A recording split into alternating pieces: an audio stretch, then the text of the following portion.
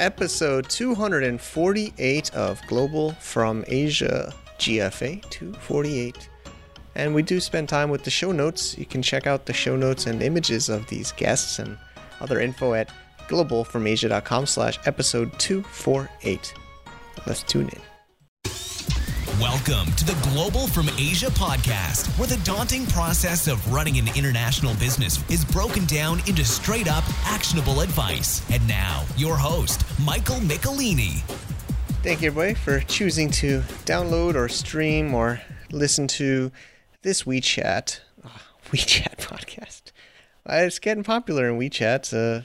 My amazing wife, Wendy, and partner helps me out getting it into our WeChat official account.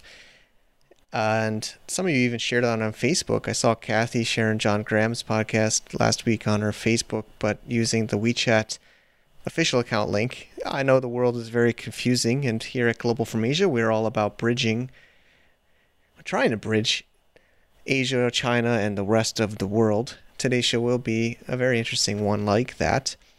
So thank you again for choosing to listen to us.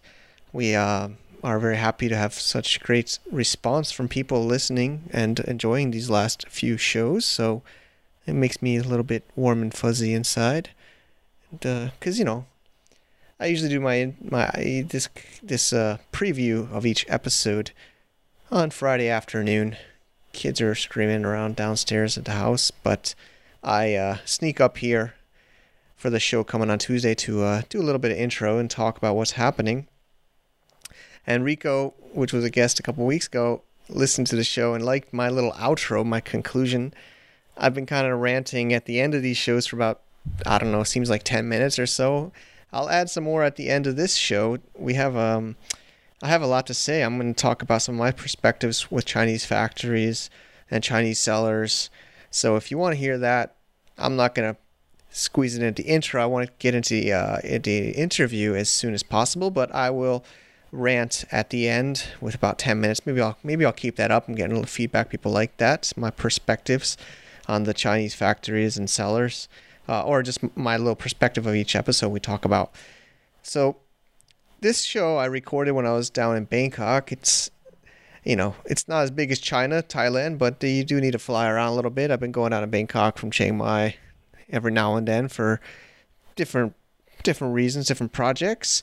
And I got to catch up with Thierry. He's a amazing experienced business trader, import-export, Amazon business person in the toy industry. And he's got some really amazing insights about what he's seeing in the toy industry, in the Amazon world, in Europe, and with Chinese factories building their own brands, and the way the whole world is going with supply chain, the history. I mean, I have a long list of stuff. We did this in person, and I'm a little bit rusty. I had to brush off the dust almost literally from some of the ATR, my different microphones and the portable podcast player. I paid a few $100 for that thing, and I. A little bit embarrassed, but my side of the microphone was not really working for the first 10 minutes, so you're hearing my side from his side. I might re-record. Alvin, our amazing editor, might fix that. But luckily, his microphone's working, and he's the guest. His content is really amazing and really valuable. I'm really excited for today's show, and I think this show is actually something we like to talk about at Global from Asia. We're kind of between the Chinese world and the international world here, and the way the trade wars and debts and the way the sellers are growing around the world, and just a lot of amazing stuff, and the way the progress over the years, and some of the opportunities in the global markets, and some really fun stuff. So we are very lucky to have Thierry on the show, and I'm going to give you my perspectives of Chinese sellers, Chinese factories at the end, after we finish all this. And actually, a little tidbit at the end, I'll talk about some interesting insights. I had a nice coffee meeting with a huge seller from Europe while I was in Chiang Mai here, also about the same time, and he's getting kind of crushed. I'm not going to reveal his name, but he's feeling the Chinese sellers squeezing them, and I'm going to talk about that after the show. So let's get into this toys and Amazon and Europe and Chinese factories with Thierry now. Let's tune in. Thank you, our sponsor, GoRemit.hk, formerly known as Aurelia Pay, for cross-border payments from Hong Kong. So if you're like me and you make payments into China, Philippines for VAs, Thailand for your rent, or anywhere in different parts of Asia, Vietnam as well, definitely check out GoRemit.hk. They are a cross-border payments solutions company for those of us doing cross-border payments in Asia through Hong Kong. They've been supporting the show for the years, and if you enjoy Glow from Asia, I highly recommend you check them out. Free to sign up, GoRemit.hk. All right, thank you, buddy, for tuning in to the Global from Asia podcast. We are here in Bangkok, Thailand, and I get to meet a friend from Chris Davey from his meetups, Thierry Bourret. Yeah, that's correct. Great. Hi. How are you doing? I'm fine, thanks. And you? I'm doing fine. Good. So, yeah, I haven't been to Bangkok for a while. I'm glad we got to meet up while I'm here. Yeah, I'm glad you came. I haven't met anybody from Chris's meetup for a long time because I used to live in Hong Kong and moved to Bangkok in July last year, and since then I've kind of lost touch with a lot of guys. Yeah, so we're staying in touch, but we both made the move to Thailand, and you originally from the UK? No, I'm French. But I haven't lived in France for 32 years now, I think. I left France in 1986 to learn English. and I wanted to work on a cruise ship. That was the plan. And my parents had a hotel and restaurant, and I wanted to go on a cruise ship as a head waiter. And I went for the interview. Everything was great, but then they said, your English is not good enough. So I thought, okay. So I went. They said, but we can. You should go and work in the UK for a few months, and then after that, come back to us. And I went to the UK. I never went back for a second interview, and I stayed there for a long time. I have lived in the UK. I have lived in Japan. I've lived in Hong Kong, and now I'm living in Bangkok. Nice, very international background. Yes, very international. I worked for a very big Japanese company for a long time, and I used to travel to Japan a lot. And I think I travel a lot, even still now. I travel an awful lot. I was in Australia last week. I think this year I have been to UK, Germany, China, Australia. And it's only beginning of March. Yeah, it's I'm getting back back in travel, but I just did my visa, so. Oh, I see. Just took a few months just hanging out in Chiang Mai, but it's good to be here. Bangkok is much more action here. Yeah, there's a lot of things happening in Bangkok. There is an entrepreneur scene here, which is good. Probably less busy than Hong Kong. I was used to a lot of meetup in Hong Kong, and there are a lot less here, clearly. And I think there are a few co-working spaces that organize training, meetups, and things, but it's less frequent, definitely less frequent than it was in Hong Kong. In Hong Kong, I think they suffer a little from an overload of co-working spaces, sure. and therefore they're all trying to organize something to compete. Here, there are quite a few co-working spaces, but not quite as many. I chose this one because it's very close to my home, and it's very convenient. It's just down from the BTS station, and it looks quite nice. I like it here. Yeah, they gave us a nice room to record, and everything is good. We talk about cross-border business, cross-border e-commerce on the show, and I've always known you as the toy. Yeah, I'm the toy guy. I have been in the toy industry since 2008. I had my own toy distribution company in the UK.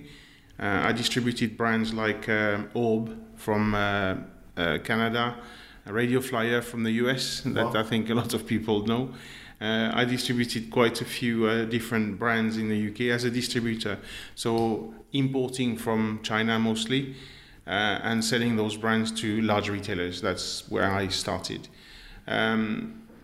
Although not many distributors or not many brands will tell you, although now as things are more open, they all had an e-commerce site, sometimes branded at their own name, but more often than not branded or branded under another name, because they didn't want their customers or their retailers to know that they were selling online.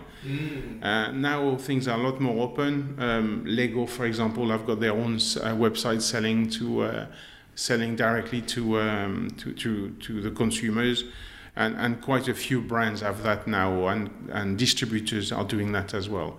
So that's how I got into e-commerce. E-commerce didn't come, like I want to start a website selling toys. It's just that I had some toys in my warehouse, and I'm thinking, yeah, great, they're sitting there and waiting for the orders from the retailers, and let's try to do something with that stock. And that's how I started a retail website, using PrestaShop at the time. And so on. And then at the time we were selling to Amazon, so Amazon vendor, and that's who we're selling to. But Amazon was only interested in us listing part of the range, not the whole range, and we started listing the rest of the range as Amazon FBA. Okay. So that's how I started. The other danger as well not for the US market, because in the US market, most Amazon and everybody has to comply with the RRP, where in Europe you don't have RRP. It's illegal for a brand or anybody to fix a price, you can give your customers a suggested retail price, but that's it. And Amazon has got Amazon vendor has got the habit of not respecting that and trying to sell cheaper and cheaper and cheaper. And for brands, it's a real problem. The other thing with Amazon vendor is the fact that if you have a distributor in the UK, a different distributor in France, and another one in Germany, lines become a little blurred. i.e., for example, a number of years ago, there was a product with a frozen license, which you can imagine the demand on that, and the range was about, I think, 10 or 12 products, and I gave exclusivity in the UK on two of the product, okay. SKU as we call them, yeah. And I gave exclusivity. And then a few weeks later, the buyer calls me and he said, I thought you gave me exclusivity. Why is it on Amazon? I'm thinking, well, I don't know. So I ordered one to find out where it came from, and the label from the French distributor was on the box. So I called the French distributor and I asked him what he was playing at. And he said, well, I promise you, I didn't sell to Amazon UK. And then we found out that the Amazon realized that the sales on that product were good in France and thought, oh, why isn't it listed in the UK? And duly imported or shipped from their Amazon France warehouse to one of the Amazon UK warehouse, and that was it. So consumer-wise, I guess it was good for the consumer, but for me as a distributor and for my retailer in the UK, that was not good. So I've always been a little wary of Amazon vendor compared to Amazon FBA, because Amazon FBA, I can list the product, I can make sure my listings are good, I can make sure that my price is according to my suggested retail price, and that's it. So I'm a lot happier using Amazon FBA rather than Amazon vendor, generally speaking. As a brand. As a brand. Okay. And that would be because it seems like the control is... It's kind of a control, yes. I understand that, we shouldn't, as a brand, you shouldn't control the price and so on. But, I'm working I mean, I was working with a lot of retailers, and the retailers, they've got brick and mortar. They've got to pay for rate, rent, tax, and so on. And we all know, I don't know if you listen to I mean, I listen to French news and European news quite a lot, and they talk about GAFA, and GAFA are Google, Amazon, Facebook, and so on, and the fact that they don't pay tax in Europe, or they pay little tax in Europe, and therefore, and you've seen the retailers are disappearing at a rate of not, a lot of bricks and mortar shops are disappearing, and therefore. The reason for that is Amazon and others have got a lot to, a lot to answer for. Bookshops have disappeared. I mean, in the UK, we used to have lots and lots of bookshops when I lived there, and now, they're disappearing because of Amazon. There's no other word than that. And I see the use of Amazon. I use Amazon. I make money out of Amazon. But I'm still thinking, sometimes I'm worried about it. Yeah, it's true. It's like as a buyer, people have no problem. This sounds good. They get the best price. I mean, I don't want to say the wrong thing, but I think it's three things that Bezos or Amazon, it's like the best price, the fastest, and maybe customer service. It's fast. Yes. Price and those are only three things he cares. The thing they have is with the return. You're not happy with it, you just return it, and that's it. And as a consumer, it's fantastic. Don't get me wrong. I use Amazon. I have an Amazon Prime, or I had an Amazon Prime when I lived in the UK, and it's fantastic service. But you've got to see the other side of it, which it can be a monster. Yeah, so I know Europe fights a lot of these American internet companies, right? Like they've had fights with Microsoft, Google, and now it seems Amazon is like their target now. Amazon is a target, yes, definitely. In Europe, I think the European Union is trying to do something with the fact that those guys are not paying the right amount of tax.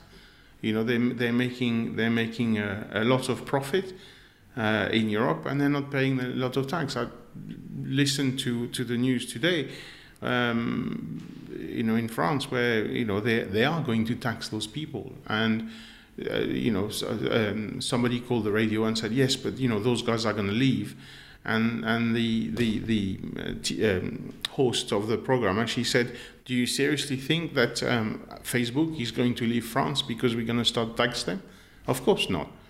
And I think it's all about fair taxation, and I think those guys will have to realize, and at the end of the day, we will all have to pay more, because if those guys are taxed and they don't make the same amount of profit, consumer will have to pay more. Yeah. I actually haven't followed the Trump stuff, but it seems like it's back down, the whole trade war.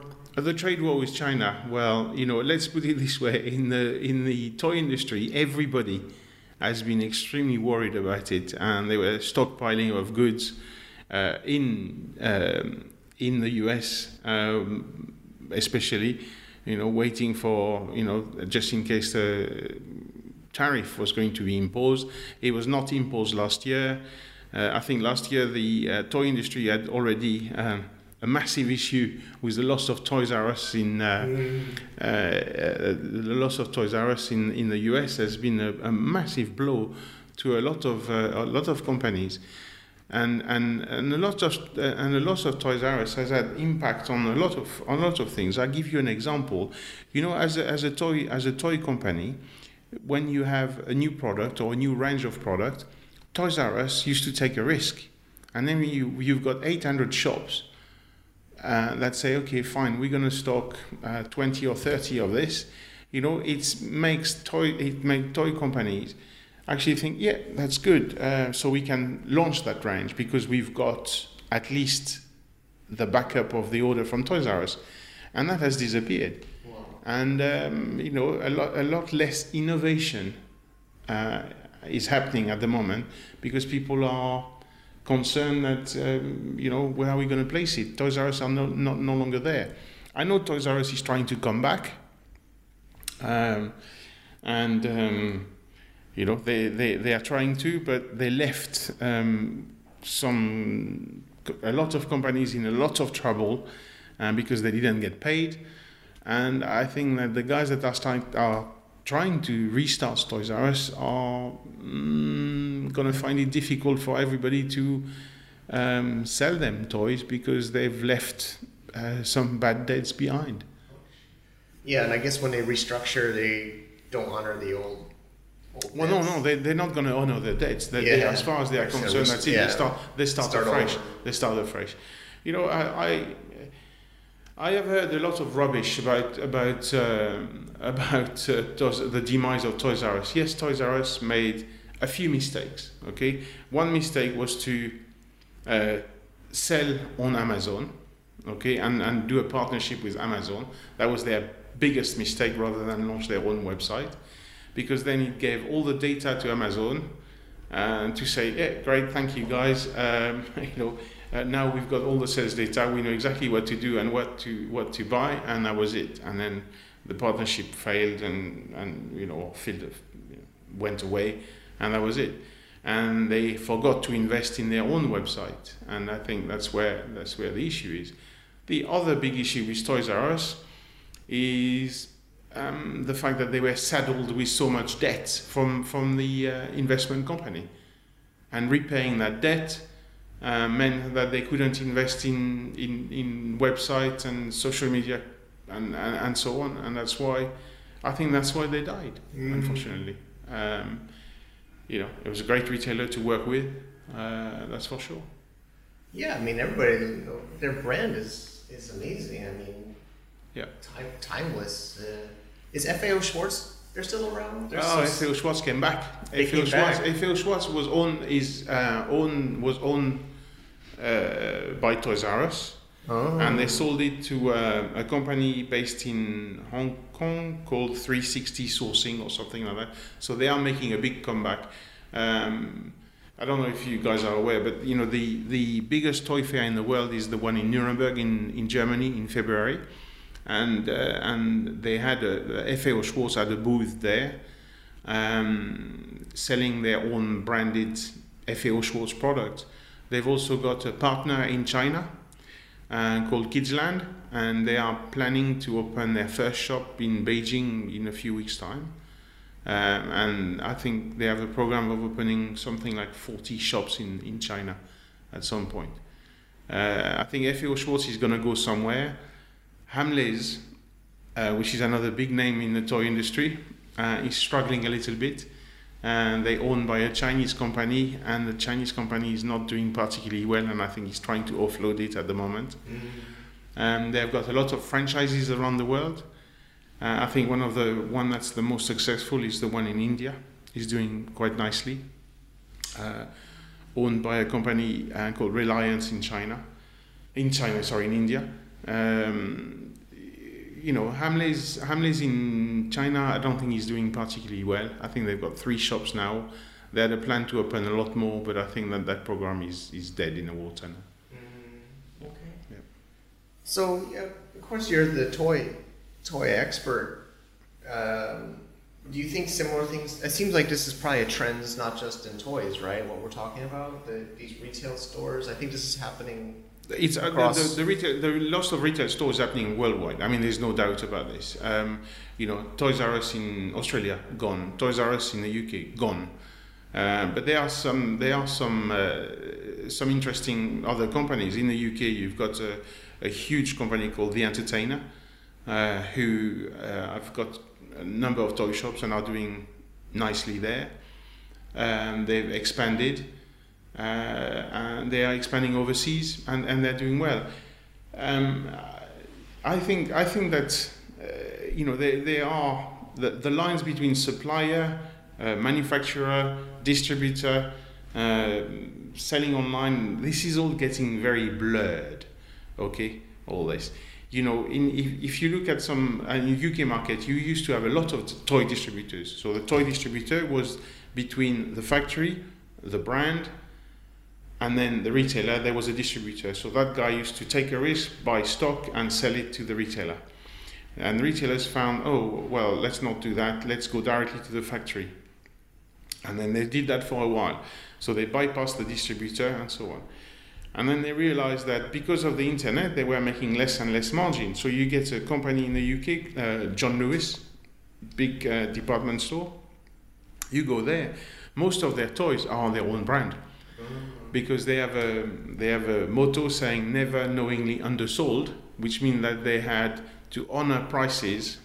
So if you buy a toy at £10 somewhere and it was on sale at 11 at John Lewis said, oh, you got it at 10 there, I will sell it to you for 10. And therefore it was easier to do OEM for them, and that's what they've done. So they're doing a lot more OEM products, and a lot of their program are OEM. I've just been to Australia. I went to Target there, Kmart. It's a lot of toys are OEM toys. So they go to the factory with their own design, say, make it for us, and that's it. And that's it. And they know the margin, they make more margin, it's better. And the Chinese factories have understood that. So in the past, a Chinese factory, minimum order quantity, 3,000 units per SKU. Okay, now, 1,500, something like that, much smaller. Because even the Chinese factories are struggling now, and they're looking for a lot smaller MOQs than they used to, because they know that it's difficult now to attain the huge volumes that they were requiring. So what do you think is the right place to be? I guess the brand, right? The best is to I be think the brand. I think the brand is important, and I think a lot of Chinese factories have understood that. I regularly post on LinkedIn, and I recently posted about the Chinese factory finally understanding the value of a brand, and they are developing their own brand. So they manufacture, they do a lot of OEM work and ODM, but they also develop their own brand. One of the companies I work for, because I'm a consultant in my day job, is a Classic World, which is a wooden toy company.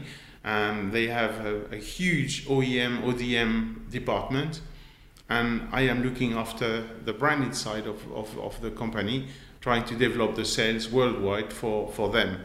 They're doing very well in China, but the rest of the world, some pocket countries they do well, the rest not doing so well. So that's why they got me in to do the development of the brand, building the name, building the brand. So we spent money on social media. We're just starting, so it doesn't look great at the moment, but it's getting there. We're reviewing the packaging. We're employing some good designers. So we're not doing Me Too products. If you go in the toy industry, because that's the industry I know well, you get a lot of Me Too's, okay? And you look at it and you think, oh yeah, that product great. And then you see it there, you see it there, you see it there. And all they do is change the color and put them in their own packaging. I don't see the point there, really. All you do is end up competing on price for the similar product, and nobody's making money because the Chinese factory is not making money. People selling it online or in their shop not making money. So at some point, that's why you've got the needs for a designer, and a pretty good designer. And it's not only packaging; it's product, point of difference on the product, and so on. Yeah, I agree. Yeah, I would agree. I think Chinese have finally started to understand the brand, and it's more than just a logo on a product. No, it's not. I mean, they've if you go to China now compared to when I used to go there 25 years ago, they've got all the shops with the big brand names, and I think they realize that, well, yes, we want the Louis Vuitton, we want this, we want that, and there is a value in building a brand. Because it's not something that you think, oh, well, it's nothing, it's just a name. It's something you can sell, pass on, and that's got value. Mm-hmm. So that's what they've understood it. And in the past, the Chinese factories used to have their in-house designers, and now they're employing foreign designers. In the company Classic, we employ a French guy, Israeli lady, and an American guy, doing designs and bringing things into the company that hasn't been seen before. It's true. I mean, the emergence of the Chinese brand and kind of goes back to what we were discussing earlier. I mean, like the merging of all this in a supply chain and the value of a brand, and then the Chinese brand, the stores like Amazon. What do you see the future in your crystal ball? Crystal ball. I see that there are lots of online competition. I mean, Amazon is trying hard to go into. They've gone into India. They've gone into Australia. They're trying to get into China. I'm not sure that's working so well.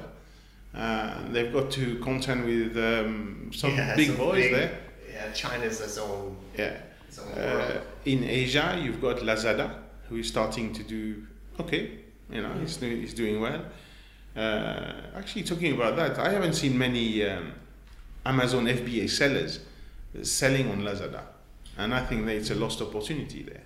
Yeah, it's true. I mean, I've met a few, but not too many. It's And the marketplace model is working well. If you look in, another market I know well is the French market, where you've got other players. You don't not only have Amazon. In France, you have Cdiscount, you have La Redoute, where it's a marketplace as well. So I think there are many opportunities that are opening. Tesco in the UK used to have a marketplace system as well. I'm not sure they still have, but they used to have a few years ago. I haven't looked into it recently. Sure. Yeah, but so the whole thing is being blurred between manufacturers, suppliers, distributors, retailers, online retail. This is all being very fluid at the moment, and I'm not sure. I mean, I'm 57, and I don't think that in my working life I will see much more difference to what's happening at the moment. I think the lines will become more blurred properly, but I don't think there's going to be an absolute revolution in compared to what I have seen since I started to work. Okay. Well, this has been a fascinating conversation. Thanks for taking your time to share. How can people find you online or find me online? I'm on LinkedIn. I'm very active on LinkedIn, and my profile is under my name, Thierry Bourret. I have my company website because, as I say, I'm a consultant for Classic World, but my company is Konomocha, KONOMOCHA.com. You can reach me there. I'll link it up on the show notes. Perfect. On the website. And thanks so much. Thank you very much. Are you looking to grow your international business from Asia? Amazon FBA, import, export, and cross-border e-commerce are trends in today's world, especially here at Global from Asia. And we put together an e-course, e-book, both actually, all together for you for free. So fast track getting you going global from Asia. Check it out at globalfromasia.com/ebook. You'll get the book as well as an interactive e-course that will be catered based on how you answer the email series. So I look forward to seeing you on the inside. Check it out, globalfromasia.com/ebook. Thank you so much, Thierry. It's great to have you sharing on the show. We've met a few times and we've been talking about this, and I'm glad we finally made it happen. And I think it was pretty fascinating. I noticed some technical issues on my mic. I hope the listeners enjoyed. And like I said at the intro, I'm going to give some of my perspectives of the Chinese brands and the world is flat and all of this stuff. I'm just a stupid white guy or stupid American in China not in China now, in Thailand or Asia for 11 years now. And unfortunately, my Chinese still isn't that good, But my eyes work and I see a lot, and I'm not the only one. There's a lot of other people seeing both sides.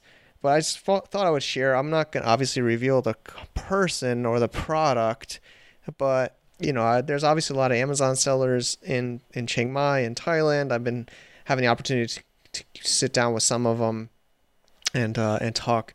And they asked me, of course, I'm like a China guy, and they're saying their factories are starting to compete with them in Europe.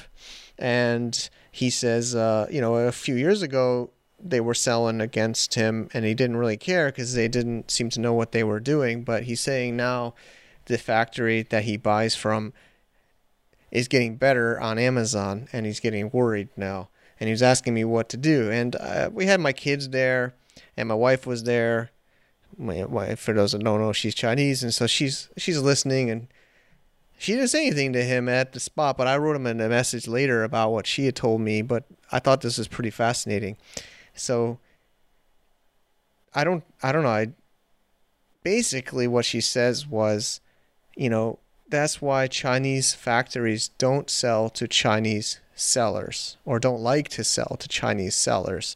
They like to sell to foreign FBA sellers or foreign e-commerce sellers, because here's the craziest part. It was kind of mind-blowing for me. They don't set up factories themselves. She says the Chinese sellers don't have a factory at the beginning, but then they buy from the factory.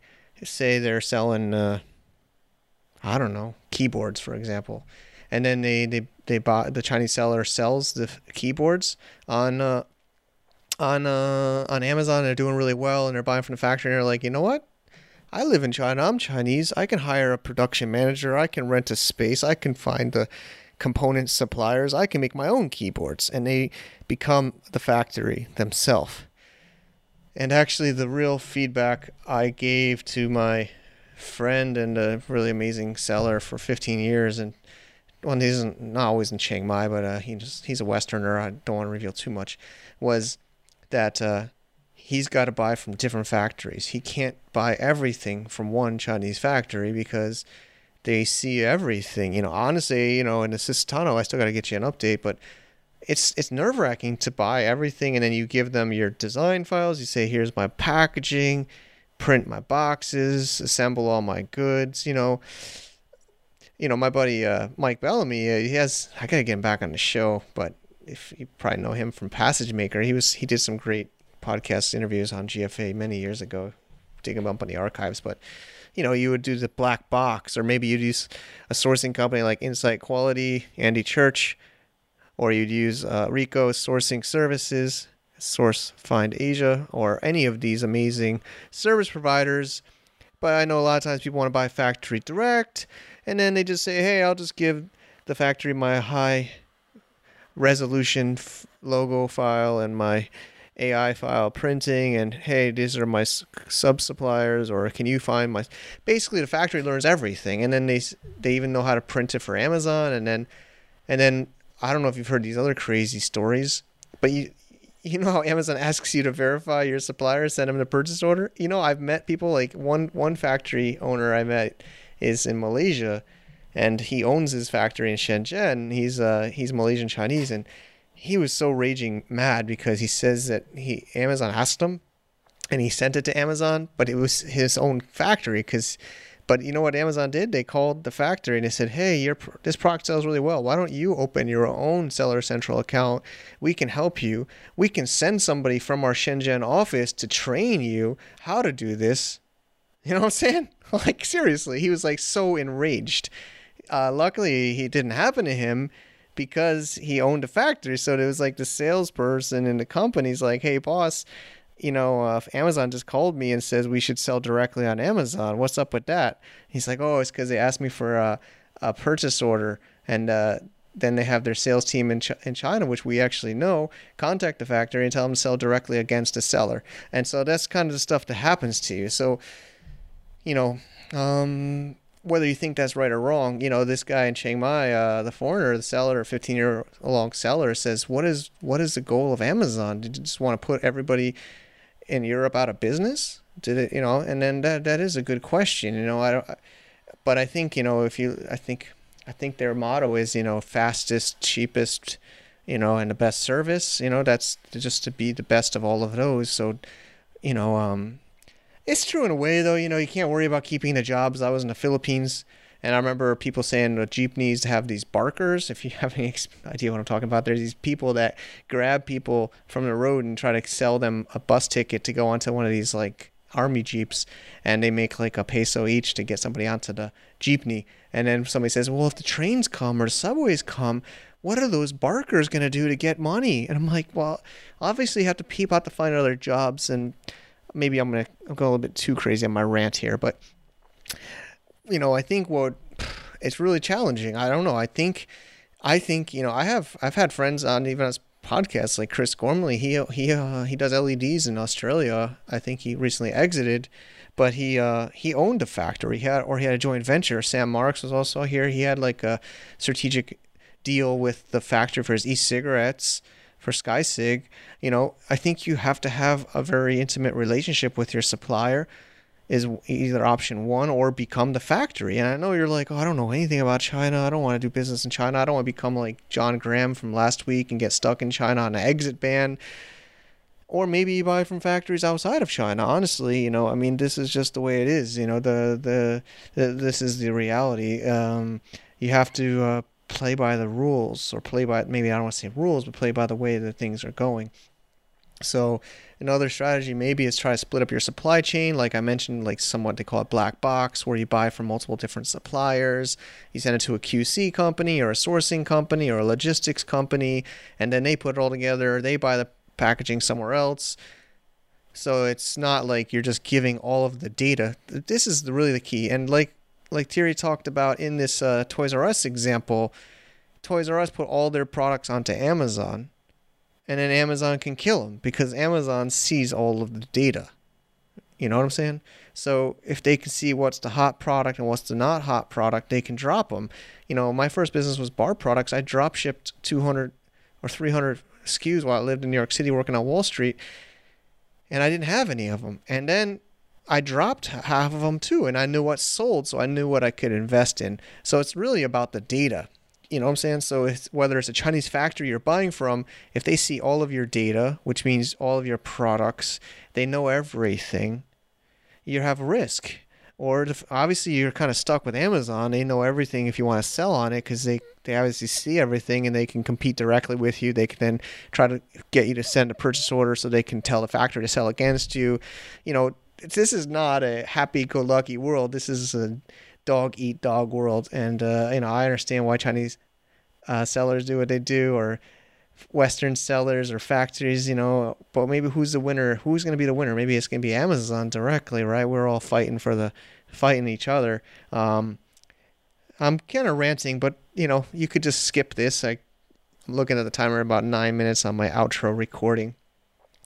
But this stuff's all kind of keeps me up thinking always, But really, the real goal, we've had my good friend Mayer on this show from Brandmasters, and it's really about who owns the brand. I mean, it's also what Thierry said in the interview, who is actually the brand owner. Brand is everything and the only thing, really, and it's what the customer recognizes and trusts and wants to buy. So, and it's really honestly the hardest thing. I think Global From Asia is a brand. It is a brand, 6 years grinding out these. Of course, I took a few months off, but building trust, building relationships, building, I guess I'm building a connection with people, and people think of something. I don't know. I wonder what, there's a Jeff Bezos quote, a brand is what people say when you're not in a room.